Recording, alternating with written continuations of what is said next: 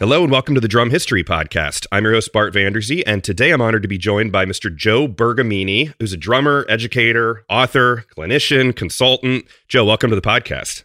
Bart, thanks so much. It's a pleasure to be here. Yeah, I was lucky enough to catch your recent clinic and your discussion at the drum set committee at the most recent PASIC, which I just loved. I thought that was so cool. It was mainly about teaching in this crazy modern era of video. It was really important stuff. I loved it. Thanks so much. Yeah, I've been going to PASIC, the Percussive Art Society International Convention, for many, many years, and actually kind of relates to our discussion today. I built a lot of different elements of my career by attending NAMM and PASIC, just as a civilian, so to speak, Sure. Kind of egged on by Dom Famularo, who was my teacher. And those first just going to learn, going to all these clinics, going to see performances, and then as I got more involved in the industry, starting to do presentations. So that panel actually, I got involved with the drum set committee, and my thought was, so many people who go to PASIC are, we're in the trenches, so to speak, working, teaching, especially teaching, and it's like for us, that's a professional development conference. Absolutely. Right. So I was like, let's make the drum set committee panel, something that actionable stuff that other peers, guys and girls can take home and put right to work. So it was Eric Hughes has been the drum set committee chair for a long time. And he's done such a great job. So he welcomed that. And then so that led to me thinking about maybe I should do a clinic about teaching. I've seen so many great clinics. I mean, you go from all these amazing players playing things that are just in the stratosphere. I mean, you're going to see the most, my thing wasn't about that, but yeah. But it was refreshing to see that. It was like a different take on, I don't know. It was tools for your tool belt. It was actual, things that everyone can leave. Not that you wouldn't go home and practice drum stuff if you're watching, an amazing drummer, but this was like, practical tools. Well, you'll go home from there wanting to practice for sure. But I think in terms of like what's offered, they do a great job of offering all different things. And, it's important to offer those different things because I'm here to tell you, there's guys who can play way better independence polyrhythms than I can play, faster chops than I can play. And, that's great, but Sure. It's only one thing when it comes to making a living playing the drums. It's only one. And actually you can make a living playing the drums without doing any of that stuff if you have other things in order. Sure. Yeah, that's a very good point. I mean, it's and that's the beauty of PASIC, and I recommend everyone out there to go and check it out. I'm lucky because it's only about 2 hours from me. It was awesome. But we have a couple housekeeping things to talk about first, but I just want to let people know today's topic. Joe has some really cool books that we're going to be talking about. Stuart Copeland, Drumming in the Police and Beyond, and Neil Peart, Taking Center Stage, A Lifetime of Live Performance. Okay, so the housekeeping stuff. I want to first give a big shout out, Mr. John DeChristopher, who has recently been on the podcast as a guest. Is just like, it's unbelievable. He joined up on Patreon pretty much right after at a level that is pretty substantial, where he gets the tier is he gets a shout out. And I just love that because John is someone who I really enjoy his Live from My Drum Room series. I think it's just like important knowledge to be passing on to people. So this is, it's funny because it's the shout out, but it's not just, some guy or girl. It's John DeChristopher. I mean, it's someone who really is, as you heard on his episode a couple weeks back, he's just such a veteran of the industry. And I know you know him. What's your experience with first of all, John? I want to say, Johnny D, thank you. My brother, it's funny. I'm a dyed-in-the-wool Sabian guy, endorsed 30 years, endorsing the company and now consulting for them. And of course, John, as the Worldwide Artist Relations Director for Zildjian, we got to know each other in the biz. And it was a classic example of just sort of becoming like seeing each other in the hallways at places. And then like, John was like, I've seen this guy a few times. Oh, his name's Joe, waving in the hallway. And then like, I'm so happy with Sabian. He was at Zildjian. It was the great example of just, I didn't want anything from him and we just became buddies. And the thing I not only is he a gentleman and a scholar, but looking at what he's done since he left being the artist relations director from Zildjian, he just loves music and the drums, man. Yes. And he's not only a great guy, but I'm in awe of his passion for it, and was pleased to, he's really good friends with Rob Wallace, who owns Hudson Music. So we do a lot of podcasts and been on his interview thing when we did the Jeff Porcaro biography, which I helped to edit. Sure. So Johnny D's one of the good guys, man. Love you, brother. Absolutely. Absolutely. And just, Live from My Drum Room is what people should check out on YouTube, and the podcast form, which is kind of the audio version of it, obviously. Just thank you to John for joining up and helping to support the show. Very, very cool. And then the second thing, which this is going to be a surprise to you, Joe. So I guarantee you don't remember it, but I emailed you in 2013 with I would call it now, reading back, just an asinine, rambling email about how I wanted to have a book and a video series with you through Hudson Music, where I had absolutely I was just out of college.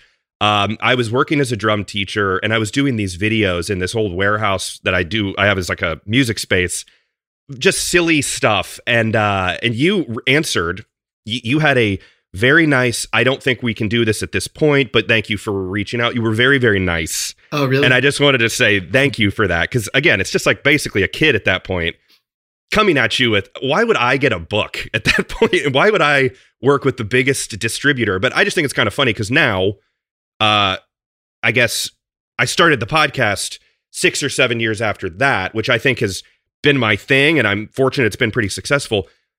Just to keep working at it, I guess, is the takeaway for me of like, you were very nice, and I appreciate that. Well, you're welcome.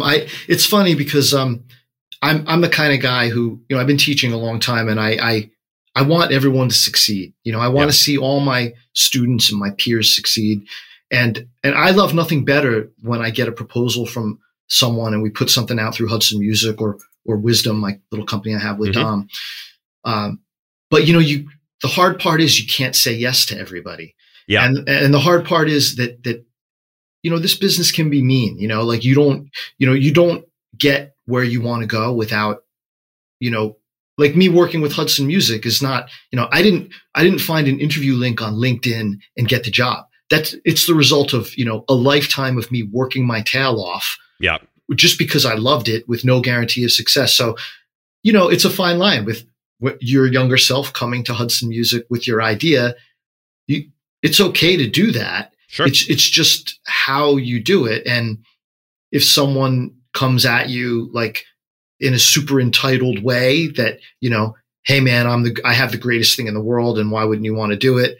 I can be, I try never to be dismissive or but certainly, I remember the first time I went to the NAMM show, and I'm walking around and I'm like, oh my gosh, I'm like a tiny pimple on the body of the music business. Like I'm nobody, I'm nothing. Like I don't even want to walk into the Vic Firth booth, and Vic's there with Omar Hakim but eventually, I think if you come from a place of respect and you want to, so yeah, I get proposals all the time, and I do try to, we Rob Wallace and I, we do look at them, we do. Yeah.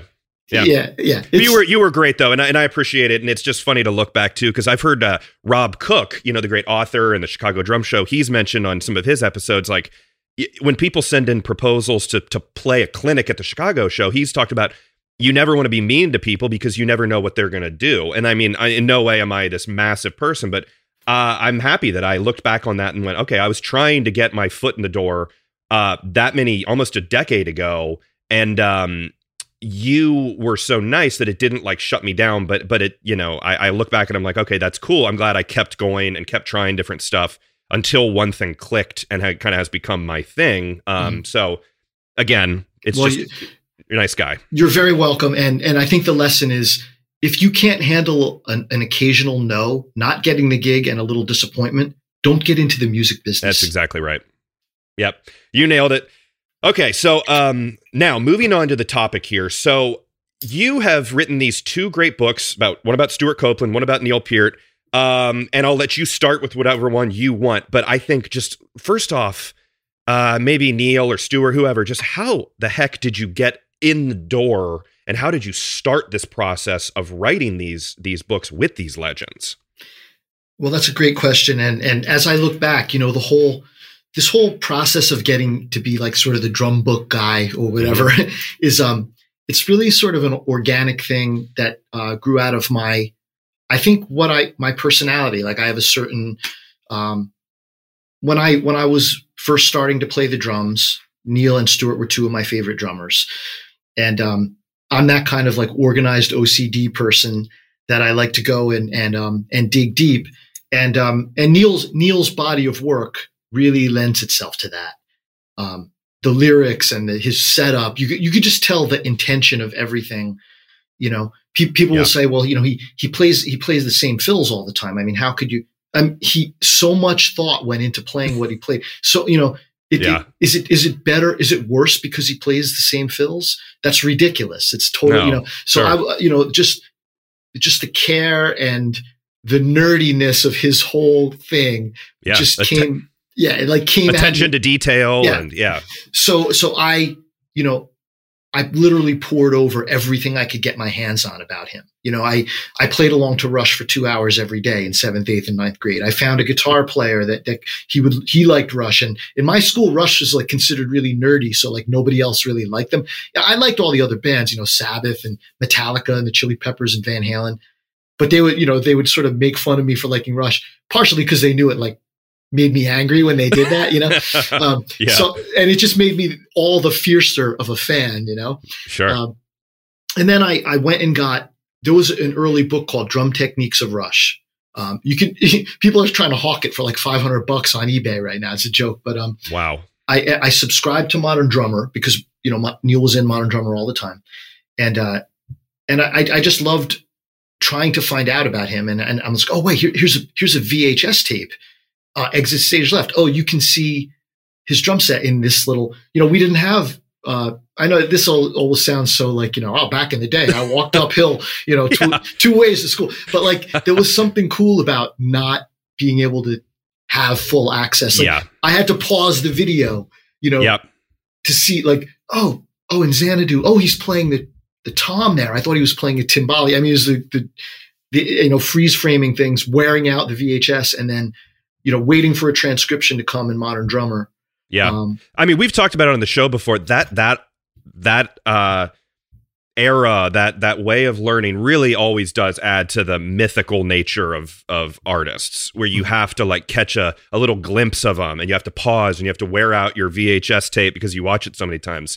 It adds to their, godlike status, really. Right. So I think nowadays the mystique part is very much diminished, but the thing that's not diminished and the thing that's, I think the point of this is I did a mega deep dive into these guys that I loved their work for no other reason than I was just totally fascinated by it. And then that eventually led to me.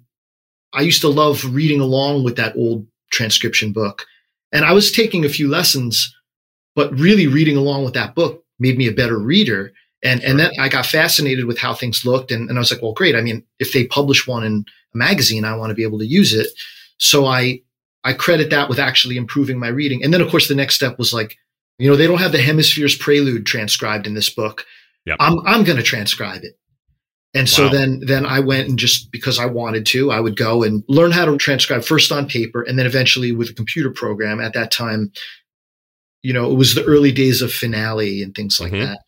And all of these skills I sort of like developed over the months and the years, and just because I felt like they were things that I might that might help me in my career, but moreover in the beginning I just enjoyed doing them. Yeah, and, which I mean, God, the passion you have for something really dictates how much time and effort you want to put into it. Exactly. Of course. I mean, yeah. So, I'm kind of coming around the long way to answering the question, but sure. Basically what wound up happening was I eventually started submitting some of those transcriptions to Modern Drummer magazine.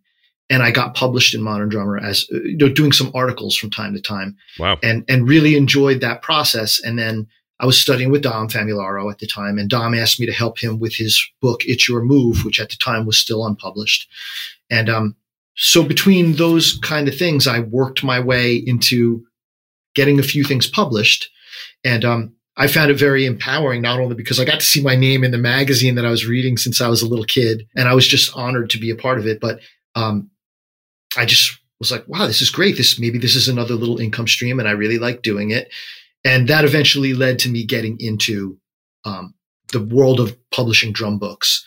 Yeah. And so what fascinated me about drum books, so most of the time when I'm working with someone from Hudson Music, they have a method book or a book about a topic of some kind. And that's kind of like when I teach, that's the basis of my curriculum, the Alfred Drum Set Method book, Gadaments, Future Sounds, The Art of Bop Drumming, Afro-Cuban Rhythm, all those classic books. Yeah. But that Drum Techniques of Rush book just stuck in my head, and I just loved that it was about Neil. And I was always fascinated with these sort of artist-driven, do a deep dive into the work of one person. And so the first thing that happened was Modern Drummer, after I did the articles for a while, when Bill Miller and Ron Spagnardi were still alive, both wonderful gentlemen who really, gave me a boost up in the beginning. They asked me to do a book of what they called red meat transcriptions. And I'm going to hold up the cover. It was the MD Classic Tracks. Yeah. And it's just a transcription book. And Bill and I chose Carter Beauford, John Bonham, Terry Bozzio, Vinnie Colaiuta, Phil Collins, Stuart Copeland, Neil Peart, Keith Moon, Steve Gadd, Simon Phillips, Jeff Porcaro, Mike Portnoy, Steve Smith. Literally the best, the top tier drummers in the world. And we actually said it was the drummers that, for Bill and I, the guys who, we liked in the music that we listened to. If Bill did that book with, Mark Griffiths, I wouldn't have been the guy to do the jazz version. In the jazz version, that would be Tony Williams, Art Blakey, Max Roach, Jeff Watts, all those guys. And if it was the funk version, it would be Zigaboo and David Garibaldi, you know what I'm saying? So not to say the greatest of all time lists to me are just a total joke, Yes. But anyway, holding up a page again, I was able to kind of do a little bit of a, write some text, have some photographs. And I was like, this is the kind of thing I wanted to do. Yeah. And shortly after that, again, going to these trade shows and networking and meeting people, I met another guy who's became a friend. At the time, he was doing acquisitions for Warner Brothers when they were still doing drum books. Mm-hmm. And this fellow's name was Ray Bryce. I actually just saw him. I had a gig in LA and we reconnected. And there was, at the same time, at that Drum Techniques of Rush book back in the day, there was a Drum Techniques of Led Zeppelin, and it was full of mistakes, like tons of them. And I had been bugging him, not unlike, you approaching Hudson as a younger version of yourself. I was like, we should really redo those and make them better. And so finally he said, that's a great idea. And I redid the Drum Techniques of Led Zeppelin book. And for Warner Brothers. So that's kind of how I got my foot in the door of doing these kind of personality drum books. Which is important because, there's something very, it's a business. You want to sell books. You want to sell stuff. Having John Bonham on the cover of a drum book, as you're walking through Guitar Center or Sam Ash or whatever, looking at that, rack of books, I'm going to grab John Bonham. You know what I mean? So it helps to have that biography level of it. And I like how you include the little blurbs about the drummer and the pictures and the fun stuff like that. So it makes sense that it's a direct, it leads directly into doing the other books you did about Neil Peart and Stuart Copeland, why don't you describe those a little bit about what like a summary of them for people who may not be, know about them. Absolutely. So I had actually gone, I just want to mention these other, I became the drum editor for a hot second for Carl Fisher. And when I was there, I wanted to continue doing that. I always wanted to do this thing. So these, I did one also with Scott Rockenfield from Queensryche called Operation Rockenfield, and then one with Jason Bittner called Drumming Out of the Shadows. and so I kept developing the idea so that when the time came and I met the guys from Hudson Music, I kind of brought this idea with me.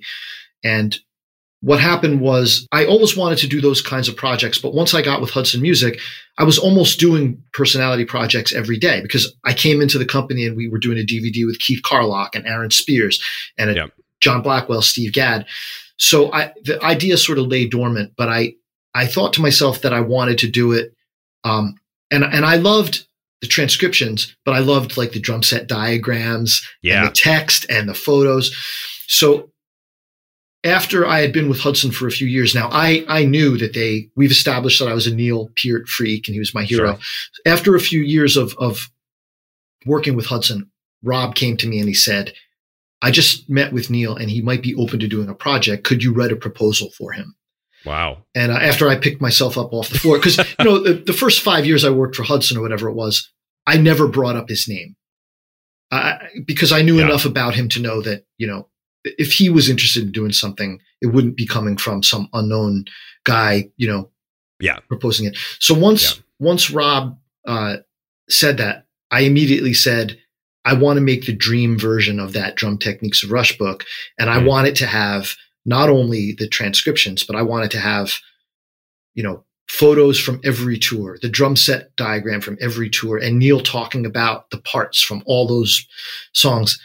And, and that's basically what the idea developed into. So these two books, and I hope there's more. It's fun to do them. It takes a lot out of me to do them. I can't. Of course. But they're sort of like a combination of a scholastic transcription book of a survey of the artist's work combined with a coffee table book of full color photos and biographical information. And my dream was, and actually this, thanks to Neil, this happened.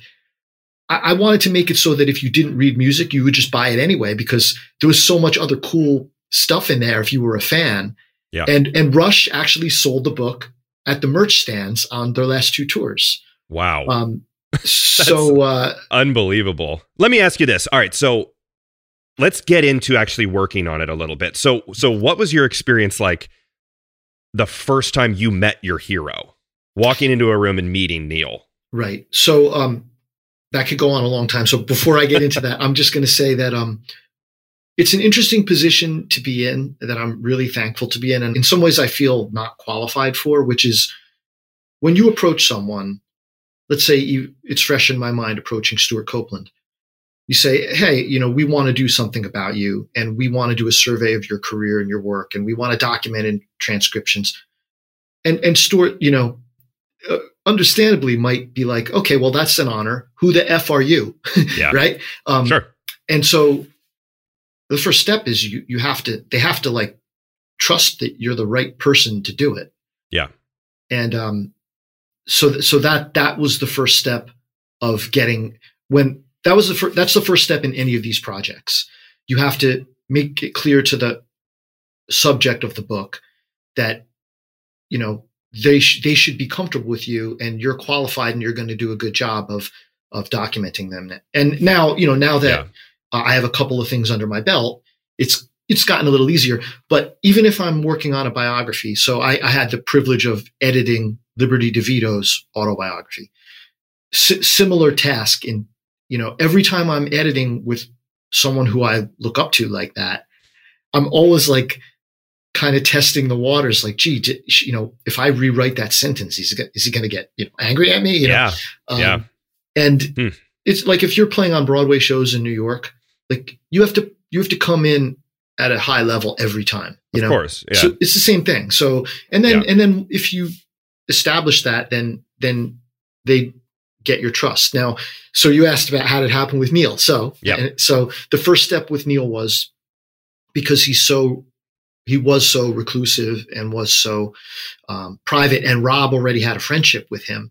Rob knew that the first step was, let's get Joe to write a proposal and see if it even catches any interest, So I did that, and I wanted it to be a survey of his work. I knew full well that he didn't want to talk about, his thing back then was he didn't want to talk about any of the old parts. He was just tired of, if one more person asks me, how do you play the drum break in Tom Sawyer? I'm going to punch him in the face. Right.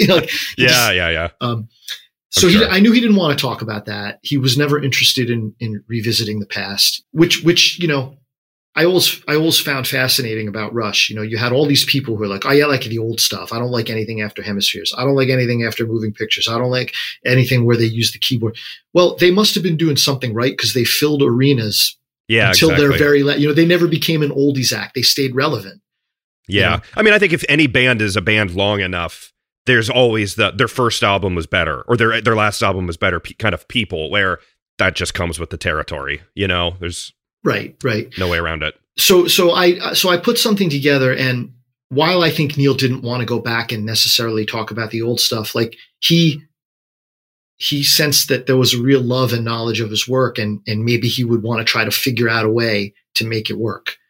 And I was pretty amazed by that because I thought he didn't want to meet any of his fans. And most of the time he didn't because it was uncomfortable for him a lot of the times when that happened. Yeah. You know, I've met some famous people who can't get enough of, you know, they'll just give me more adulation, you know, give me more adoration, give me, and it's a strange thing that happens to you when you're given that level of, you know, you can start to drink your own Kool-Aid quite easily, you know? Yep. And Neil struggled against that. So Rob's like, why don't you meet Joe and see if you might be comfortable working with him? So Rob brought me to, basically he made my childhood dream come true. He brought me to a Rush concert and I met Neil backstage on his bus.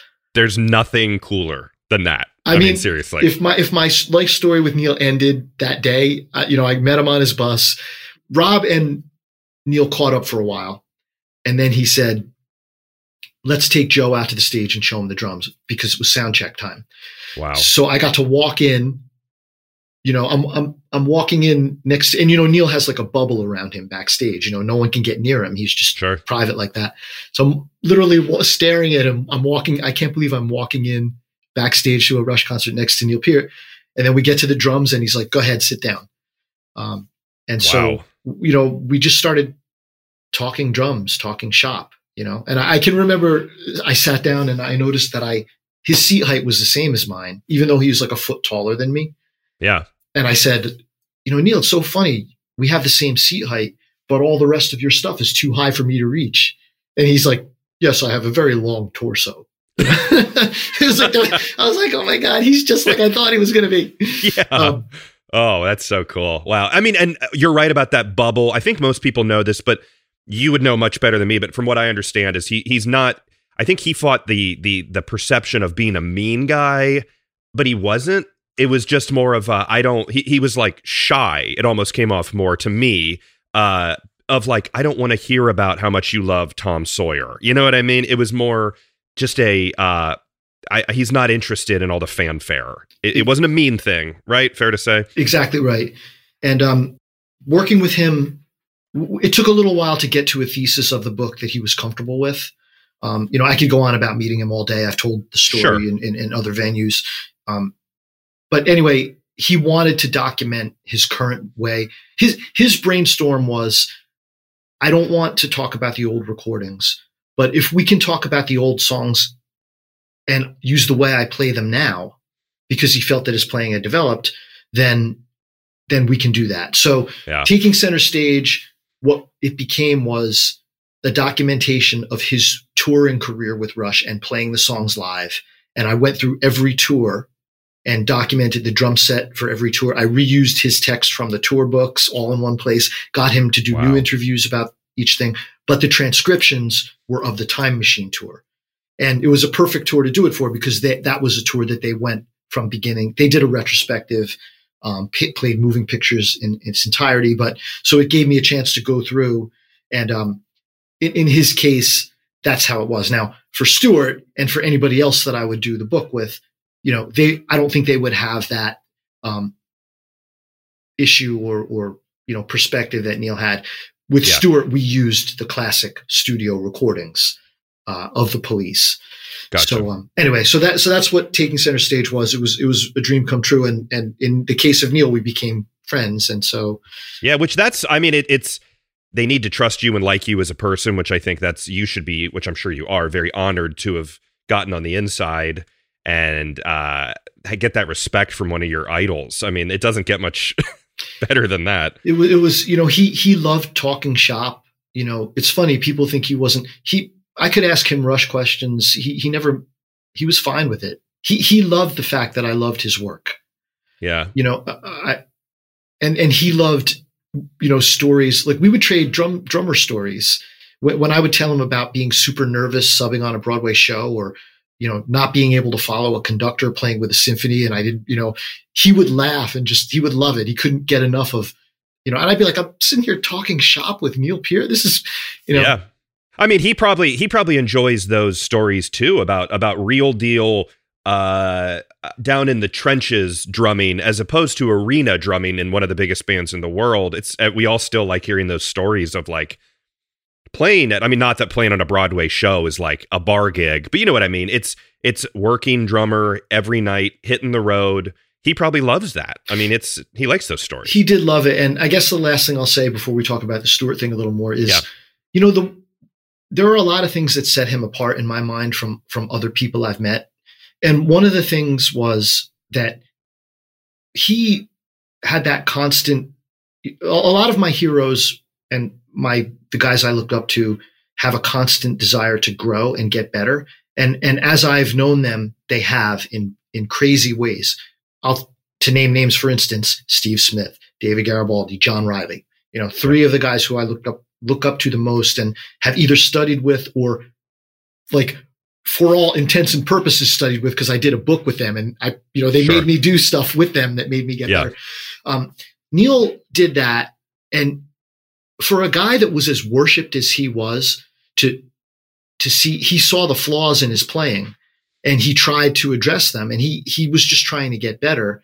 And he definitely had a humble outlook on it. Yeah. Whereas, I think most players, and I'm not saying one of these is right and one is wrong.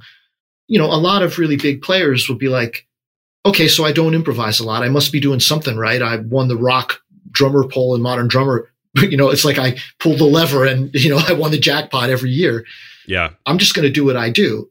I mean, I think most people do that, Yeah. And just as an example, Bernard Purdie doesn't care that he can't play prog rock, Why would he care? No, he does what he does, and that's his thing, and he's made a career of it. So yeah, I see what you mean. Yeah. So anyway, he had that desire to get better, and and I want to say too that obviously I plan on doing a biography episode on Neil Peart, because I think everyone wants to hear that. But I need to find the exact the which I'm sure you could probably do it, but like it needs to be an hour and a half devoted just to Neil's childhood and all this stuff. So at some point that will happen on the podcast. This episode is brought to you by Dream Cymbals and their awesome new cymbal bag. It is a heavy-duty, strong, durable cymbal bag made for professionals with a nice tread on the bottom, and it's reinforced everywhere that it needs to be. You have 3 compartments on it, 2 in the main pocket area, and then 1 separate compartment on the outside of the bag. It has padded shoulder straps and a nice handle, or you can wear it with a single strap kind of across your body. It fits sizes up to a 24-inch ride, which is really huge. And then you can just walk around having the confidence that your cymbals are safe in this awesome bag from Dream Cymbals. Check it out at dreamcymbals.com or on social media at Dream Cymbals. So let's talk Stuart. I love Neil Peart. I love Stuart Copeland too, but I growing up, I just loved the Police. I loved that islandy kind of vibe with, the rhythms and all that stuff. And he has such an interesting background with, the way he was raised. So talk about Stuart a little bit and working with him and all that stuff. So, having Rob at Hudson Music has, we both still have a really deep passion for all these artists and bands that we like. Hudson Music has documented so many amazing drummers. When we think about someone who has the body of work and the interest or detail of their full persona as a drummer, we try to think of, for a book like this, who has that sort of full package of like the vibe and so Stuart was an obvious choice because he's just instantly identifiable. The band was, his body of work was just so well known by everyone and so iconic and so different. He's sort of one of the signature people of his time. Totally. And you know, he's like looking back now, it's interesting to look back and see that, you know, the people who maybe you talk to rock drummers and you realize everyone was influenced by him, you know? Yeah. Other guy, you know, you're hearing the same thing now about Alex Van Halen, you know? People are like, he's an unsung hero. Well, not anymore. Like every rock drummer friend of mine, we're all like, oh man, Alex, that's, you know. He's pretty sung. But I do agree though, where Alex Van Halen is a guy though, where maybe he doesn't come up first in your conversation. But Stewart Copeland's interesting because I think he does come up first in your conversation, but he's different from Neil, where Neil, you think of YYZ and this long solo that everyone has watched on YouTube 10 million times. But with Stewart, you think of his interesting rhythms and his interesting sounds and his style and just the look of him, and tall and lanky with short shorts and that big kind of cushion on the side of his snare. Yeah. Like, I have to say another thing was like, you know, watching MTV and getting glimpses of his drum set. I love the fact that I was like, oh, look at that. He has only one bass drum, but he has, what are those long tube things sticking out? Yeah, the octobans. What are those little things? He's got all these tiny little, are those cymbals in the front? What are those tiny little things in the front? You know, it's like our instrument is so, you know, geared to your personality, you know? And I love, it's cool that so many people play a 4-piece kit with one ride, the minimal thing. I get it. It's cool. I like a drum set. Like I love going, you know, being at a drum festival and like Simon Phillips's kit. You know, you read my mind. I mean, it's like, it's impressive. And they're all Tama guys, which you're a Tama guy. So, I mean, that has to influence a little bit of that. Yeah. You know, when it comes to my endorsements, Tama, Sabian especially, but Tama, I mean, thank God they like me. You know, I mean, I really do like them the best. I mean, it's pretty honest, bro. You know, it's sure. But anyway, yep. So Stewart was always a favorite drummer of mine. I never analyzed his drumming as deeply, and I knew I was in for a lot of work with this project because, there was always something I would try to figure the songs out. And I was like, wait a minute, like, why am I hearing the snare, the hi-hat, and the crash all at the same time? Like something, like, man, this guy's doing some stuff. I don't know what's going on. So I would try to learn it. And then later on certain tunes, like, on Synchronicity was oddly enough, was the first record I really dissected from him. Yeah. Some of the tunes where, like King of Pain or something, or Wrapped Around Your Finger. Yep. You know, I could clearly hear, you know, what was going on. But if I put on Synchronicity 2 and you heard that, you know, that, like, I was like, wait a minute. You know, in passing, you're like, he's playing some hi-hat openings. And then you go back and like, wait a minute, those are not that's a cymbal. He's choking the cymbal. Oh, but the hi-hat's still going. And then it's like, how is this physically possible? I mean, he really is like an octopus kind of drummer, where it's, how is this happening? Right. So what I discovered, so we started getting into the depths of things. And so in this case of Stewart, there's a process in reaching out to any of these artists that, you know, you want to make sure they have to see your other work. You know, we'll send them a copy of the Neil book and some of the other books that we did. And I'll be honest, I wanted to do this with Alex Van Halen too. Alex, if you're listening, you know, get the Stewart book if you still want to do it, you know, but you approach, and usually you get a nice, respectful answer. Sometimes there's no interest, you know. So in the case of Stewart, we actually tried years ago, and we tried again. We thought maybe with the pandemic, maybe he's at home and maybe he has time for us to interview him, and it worked out.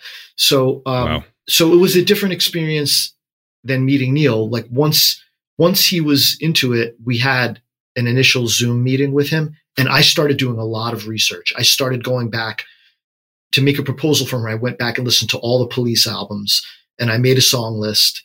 And then I tried to look at some of the other things that he had done. And, you know, we always have to send in a proposal. And so he found it enticing. And then we had a Zoom meeting. And then in the Zoom meeting, it was pretty wild because I got to be on Zoom with Stewart Copeland. Yeah. I still have the recordings saved, and you can't delete them, you know. It's like the voicemails of my son when he was daughter when they were little, and me on Zoom with Stewart, you know. But your children and Stewart, that's right, the most important thing. But in the case of Stewart, I was learning things as we went along, and of course the book, and you know, and I'll hold it up for those who are listening on the podcast.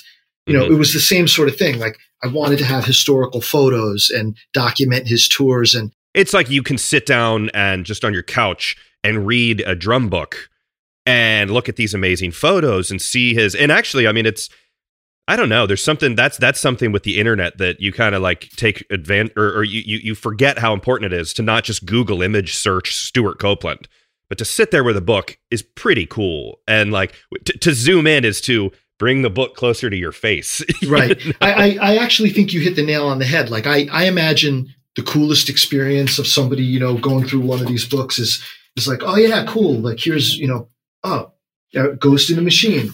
Yeah. And they put the record on while they're reading this text right here. And absolutely. And then putting on the recording and listening along is, I think, the main thing I hope people would do. If you want to go down to the shed and play some of it, that's cool too. And so as a result, like just from a teaching perspective, my students, like, this isn't the kind of thing where it's like you go through it paid front to back like a method book. This is something, it's something I wished I had as a kid listening to these guys. Yeah. It's like a fun, it's like a combination of a learning tool and going to the Yankee game and buying the yearbook. You know what I mean? Yeah, exactly. It's just geek out and look at the pictures. And like we said before, these are both drummers that have very impressive, large, unique drum sets. They both have interesting, like, what's that thing? Oh, I've never seen that.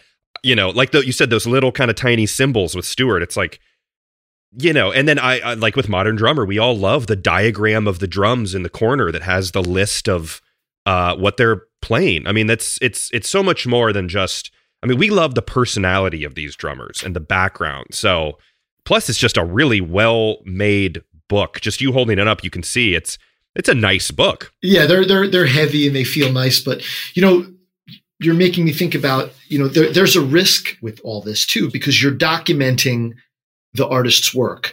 So I had transcribed Every Little Thing She Does Is Magic by hand.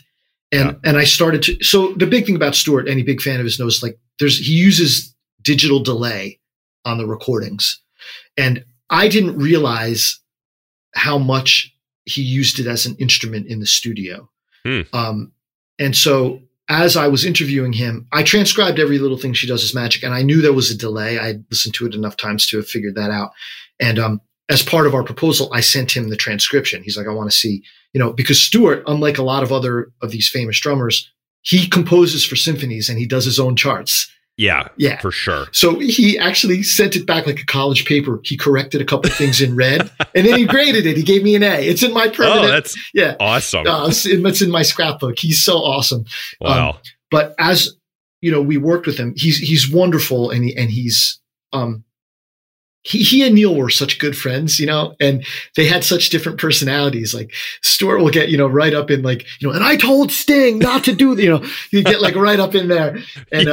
And, but as we were going through and I was learning about his background, a couple things, learning about the delay and then being able to document it, he would explain to me what he did on certain tracks.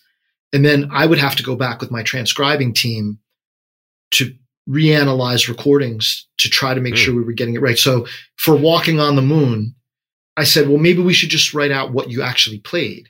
And he said, no, that's like, I was hearing the delay and I was playing because I was feeling and knowing what I would create. So I want every note documented. So you're saying that like, okay, so what he played, obviously we all know that then the addition of delay would make it sound completely different, through the headphones or actually through the master bus or whatever. He would want you to document the sound with the delay. Correct. So, and by the way, he set up the delay would be going live.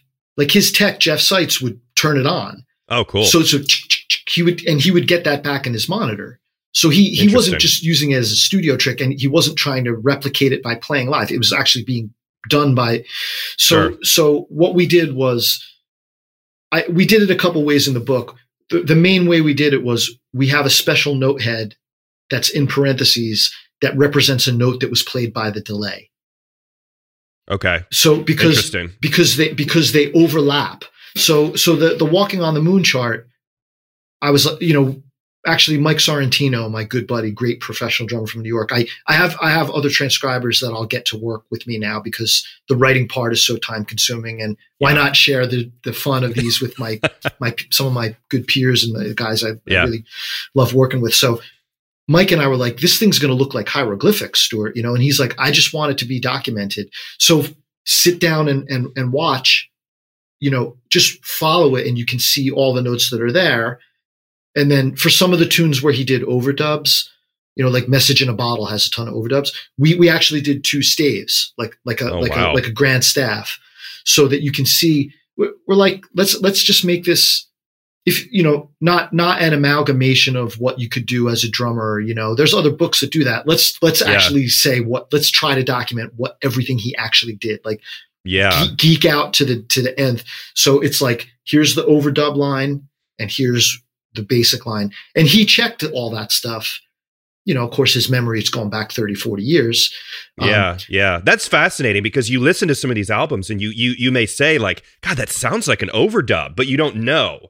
But now that you're actually doing it, it's so cool to have it documented. Like, oh no, it's an overdub.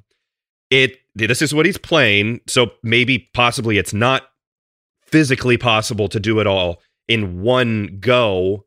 Whereas, like you're saying, where some books might kind of do like, this is what it would sound like if you smash them together. Right. It's really cool. You're like being very pure. You're like, this is what it was, which is awesome. So Hal Leonard has all those play along books out, and they're really wonderful, and they have sound alike recordings. So if you want a Message in a Bottle chart to play on your gig, that's pared down to a 5-piece set with no overdubs. You can go find that stuff. And then the other thing is, in all of these books, there's a lot of front material. Like in Stuart's case, telling his story, being born in America but brought up in the Middle East, in Lebanon and Cairo, Egypt, really factored into his playing style and coming out in ways that weren't even conscious to him. Like it was just how he was programmed. And so when I got to almost the final draft of the book, he read through it and he sent me an email back saying, hey man, I think, everyone knows I liked reggae, and he told the story about it a lot, but he's like, you went way overboard on the reggae. You haven't documented my Middle Eastern influences enough. And it was like, oh, okay. I thought I did mention it, but I clearly, so the fact that somebody like Stuart Copeland would trust me to, they have to be, comfortable. And then so I had to respond to that, and I was like, oh yeah, I did miss that. And I went back to the interviews and I watched them again. And I rewrote, he felt like there was a couple of tunes where he was like, you mentioned this as a reggae thing, but one was Spirits in the Material World. Right. So when he's playing here, you know what? I hate to do it, but, like that, I'm hearing the snare, the bass drum as the backbeat, even though it's double time. And I'm like, again, that sort of like ska reggae thing. And he was like, in that case, you shouldn't say that there. You should listen to the baladi rhythm from Lebanon, because I think that was actually what was in my head for that. So, wow. So yeah, it's pretty fascinating. And then I'll hold the book up again.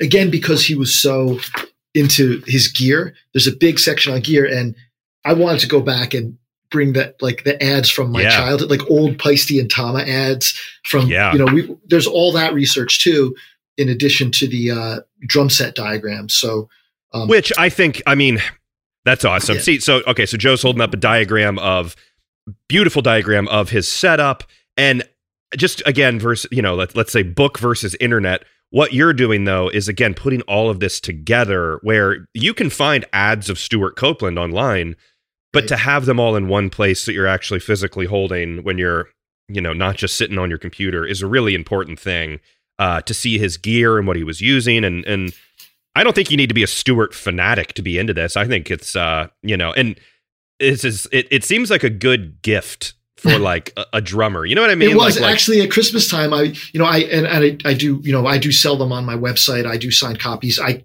don't sell, Stuart signed some for Hudson, but I was really flattered. Like people came on my site, and it's joebergamini.com if anyone's interested. Sure. And ordered, like friends of mine and teachers and people I know, ordered like Christmas gifts for their husband. Joe, can you sign that? So yeah, it is awesome. that. And you know what? Like, it's not to say internet research is I did some internet research. Of course. Like when I was looking for photos, like people, it's all of the ins and outs that go into actually putting the stuff in print.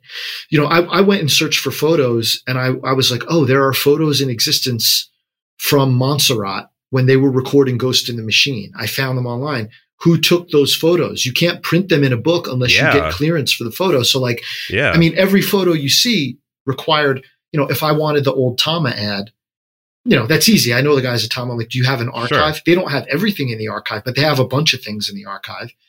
So with photos, just doing the photo research for it, and Stuart sent me to Jeff Seitz, his tech, who, believe it or not, texted me while we were doing this interview. Jeff, he's such a wonderful guy.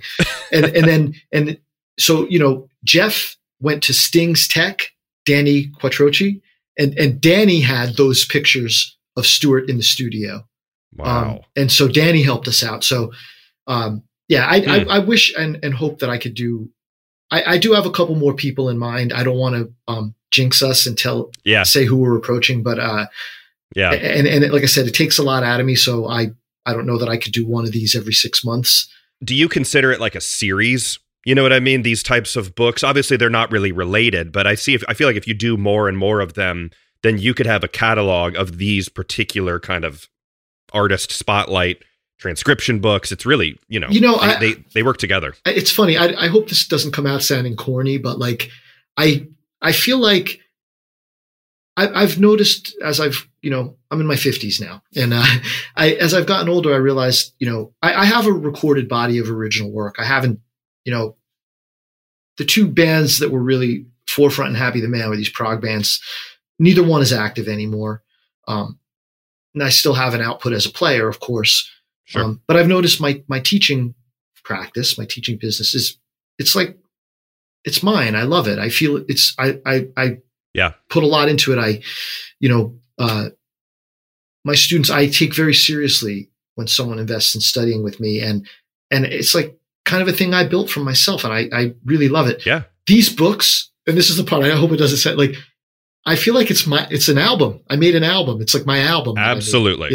No, I think so too. I mean, it's your, I feel the same way with an episode that took a long time to get booked, and we did it and it was great. And now it's out and it's my baby, but it's the same thing where you did so much work on these books and you spent so much time with your heroes, and it's such an experience for you that, you should feel like that. I mean, it's great. I'll be totally honest. Even with Neil or Stuart, like when I finished and the thing was out, I was like, oh, thank God, I'm not doing that again. And then like, so, 6 months go by and you're like, oh man, I should, and then I'm so lucky. I get, emails from drummers and fans, like, hey man, what's your next thing going to be? The Stuart thing's a masterpiece. Who are you going to do next? And I'm like, I got to do another one. So that's awesome. But there's certain people that, I think if you know me, you could probably guess who I would want to do it with. But there's so many. One of the people that I'll say this one, we did Gadamints with Hudson Music, and the pandemic was a catastrophe for the music business. But I have to say, I don't know if the Stuart book or Gadamints would exist if it weren't for the pandemic. I mean, Steve was at home and he was just practicing and he documented it. And now we have this wonderful book. For me, that was another out of body experience because Rob Wallace and I were on Zoom with Steve, and Steve would make me play the stuff. It's like, yeah, man, could you just play? I just want to make sure it feels okay. And I'm like, you want no pressure. Yeah. I'm like, he said, could you just play it, man? I'm like right now? Yeah. I'm like, oh my God. But anyway, we've been talking with Steve about doing this with him, documenting. Can you imagine Asia and 50 Ways and, and Spain, all the stuff he's done, Chick, and it's endless. It's endless. Yeah. Then he went back on the road and now he doesn't have time, but I'm hoping that someday, we could do a wonderful thing like this with Steve. Yeah. You feel weird saying that the pandemic made things kind of easier in certain ways or better like that, but it ruined a lot of things and made things terrible. But I think you and musicians, a lot of us had to find ways to like make it work. And that's there's benefits to it, I guess, to having the time. right. to do it. You know, if you keep yourself moving forward, you know, I started teaching on Zoom and Skype. Well, actually, not really Zoom. I will admit I'm sometimes a little slow to move to the next platform.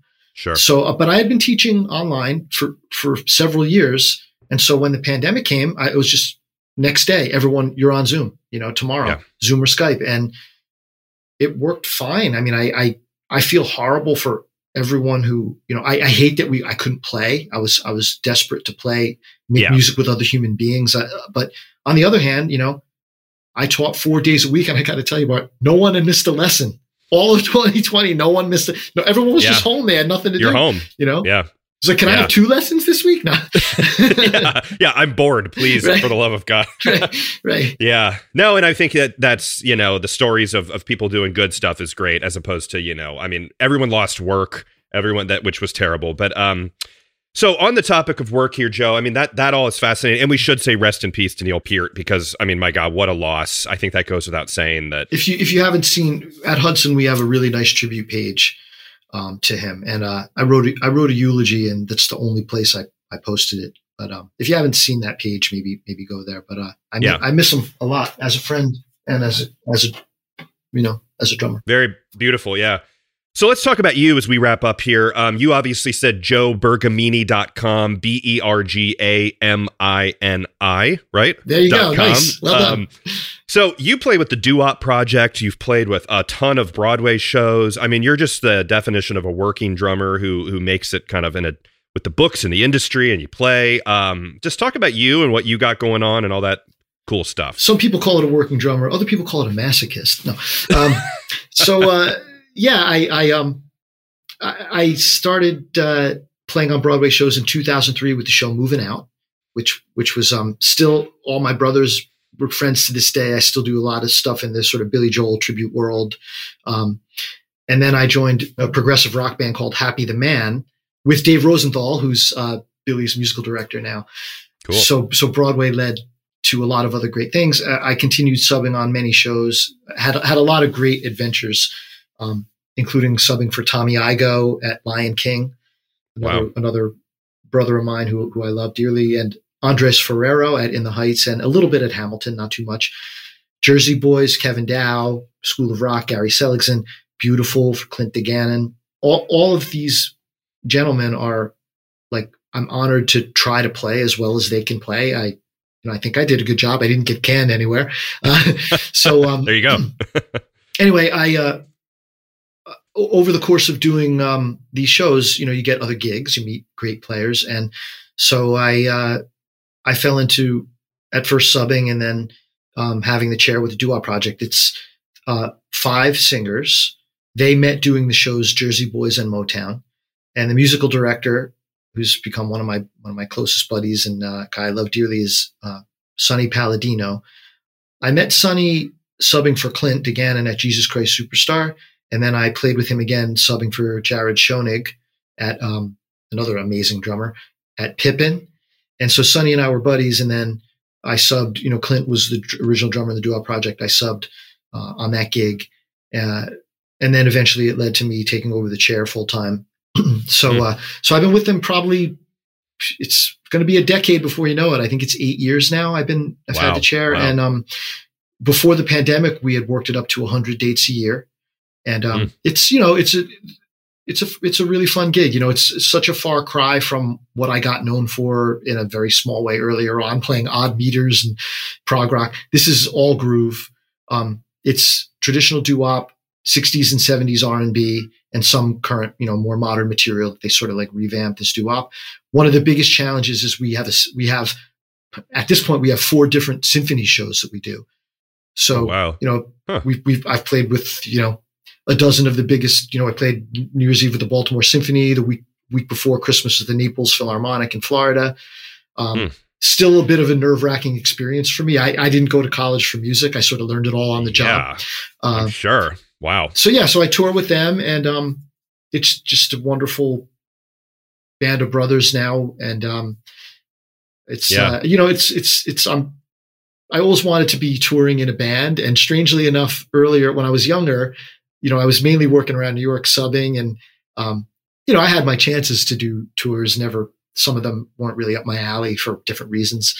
Yeah. But yeah, now I'm doing it. And if you told me when I was, when I was 20, if you told me that, you'll be in your 40s and you'll be playing in Beijing, standing on the Great Wall with a doo-wop group, I would have said you're freaking crazy. But that's how it's worked out. That's so cool, man. I mean, you're the real deal. Obviously, seeing your clinics at PASIC and stuff, but you're all about the next generation. I think is fair to say, about teaching and spreading it on to the future generations.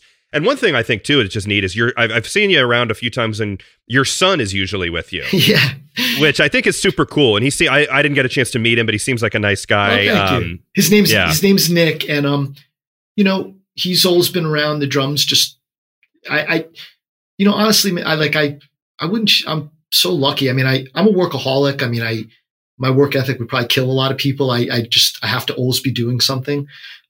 So what I do, I think, is I don't give up on things easily, and I work really hard, but I love it. I'm having fun.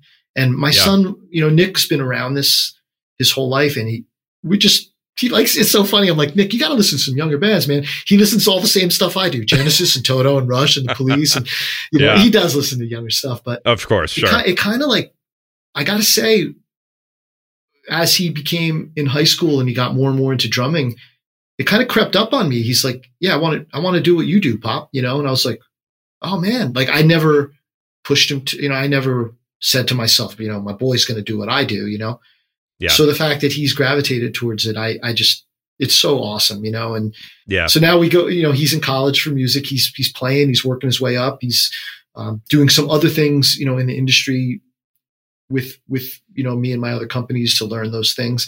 And, we went to see Genesis play this farewell tour that they did. And Phil Collins, sadly, is not playing drums anymore. Yeah. He sits in a chair at the front, but his son, Nick, is the drummer. And Nick is a beast. He's just so good. He plays so great. And so I'm there with my son, Nick, and Phil, at the Genesis show, when Nick plays the hard stuff and like Firth the Fifth and Behind the Lines, he just turns around. He just looks at his son, and you can just feel the pride. And I'm there with my son, and it's just like, that's awesome. It was the best dad-son thing. So when we go to PASIC, it's like, all the guys, like Nick is one of the cats now, all my friends, Yeah. It's funny because he sat in with the Doo-Wop Project. He did it at one of our gigs. Sonny and the guys are so great. They're like, oh, you can't do the gig. Send Nick, So wow. He sat in, and Sonny had been waiting for like a month to do this. And he's like, they say there's, to the audience, he's like, they say there's these stages of a musician's life, 4 stages of the drummer's career. Stage 1, who's Joe Bergamini? Stage 2, get me Joe Bergamini. Stage 3, get me a young Joe Bergamini. And stage 4, yes. Who's Joe Bergamini, right? So he's like, we're in stage 3. Here's Joe's son to come out and play. That's hysterical. Yes. So that's so funny. But I mean, you have like a built-in drum buddy now. I mean, you know what I mean? Like and my son is 2, but of course I have a little Ludwig set for him. And like, we have the piano and guitars. And when he sits down, puts his little headphones on and starts playing and just screaming the ABCs, it's like, yeah, he can do whatever he wants. He can be an accountant if he wants. But I'm like, of course, I'm like, yes, play the drums. Right. Yeah. I think, with teaching with my son, it's magnified, but I've had the honor and responsibility really of teaching many people who they came to me in 6th, 7th, 8th, or 9th grade, studied with me all through high school, and want to be drummers. And many of them are, I'm proud to say, but, I always feel that it's not easy to do this, No. And so I feel it magnified with my son. I think he's going to be okay. I think in a lot of ways it's been on my mind that, some of the things that I did to make my mark that I described in this very interview are not, they don't produce income now. Magazines, writing, Modern Drummer would send me a check for a couple $100 every time I wrote an article. So there's ways I think to do it that I don't know because I'm not the younger generation, Yeah. But yeah, they have to figure out what those ways are. And I'm skeptical of some of the things I hear. Maybe I'm wrong about some of them, if you post all your videos on the internet, for free, you'll make a lot of money from the ads. I mean, there's probably someone listening to this that says, you're a nitwit. You can get rich doing that. Okay. I don't know. I mean, from being, I don't know, doing the podcast and now trying to get more into YouTube, I can say kind of like, I guess bluntly or whatever, you can make some money, but it takes a long time. You have to have 1,000 subscribers and you have to have, I think, 10,000 views before you can even make $1. Right. And then you have to make $100 before they'll even send you a check. I mean, it is not like, oh, I'm going to put up all my videos and then I'm going to quit my job. It's like, right. Well, no. I guess the point is this, not for me to be an old guy and say what works and doesn't work, but I guess my version of, going to the NAMM show and going to PASIC and networking and meeting people and trying to figure out different income streams and trying to learn what produces income and trying to drum up work and going out and recruiting students and all that is, none of that's changed. Maybe the way you do it has changed, but, and it might be a little harder, Yeah. Like they say, if you teach on Zoom, the world is your potential, student base. That's great. Maybe it's not so great that those same people can evaluate taking lessons instead of with the younger new person. They can go to, anyone. Dave Weckl. Yeah. Right. Yeah. Right. Yeah. All right. Well, actually, that's a good point there. So on the taking of online lessons, you teach online lessons. So you're obviously, if someone listening to this show wants to take a lesson with the great Joe Bergamini, how do they go about doing that? So I have if you go onto my website, which you mentioned before, I just have a little link there that it says you can message me, and there's one that actually says lessons. And I get those emails come right to my personal email, and I'm a little booked these days, but I always find ways to fit people. So yeah, that's awesome. No, and I think it's important, and obviously you're a very well-versed teacher who I think can get people, and you have a really nice setup. Folks listening on the podcast can't really see it, but you have a beautiful setup with multicam, operation and all this stuff. So you're getting the highest quality experience from what I can tell. I appreciate that. And I do, in addition to the traditional weekly drum lesson thing, I do get asked a lot to do career consultations, or even just people who want to learn about the publishing business or all the other things I do.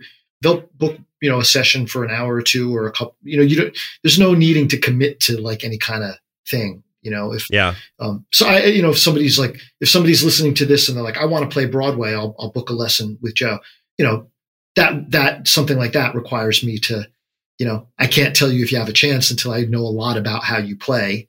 Yeah. Sure. So that's not, there's FYI, there's no secret. Ain't no secret. It's hard work. It's work. Yeah. It's work. That's the same thing with anything you're doing is it's hard work. Yeah. But thanks for mentioning that. I appreciate it, Bart. Yeah, absolutely. And Joe, before we wrap up here, do you want to talk a little bit about the Sabian Education Network, which I know you're very involved in and proud of? Thank you.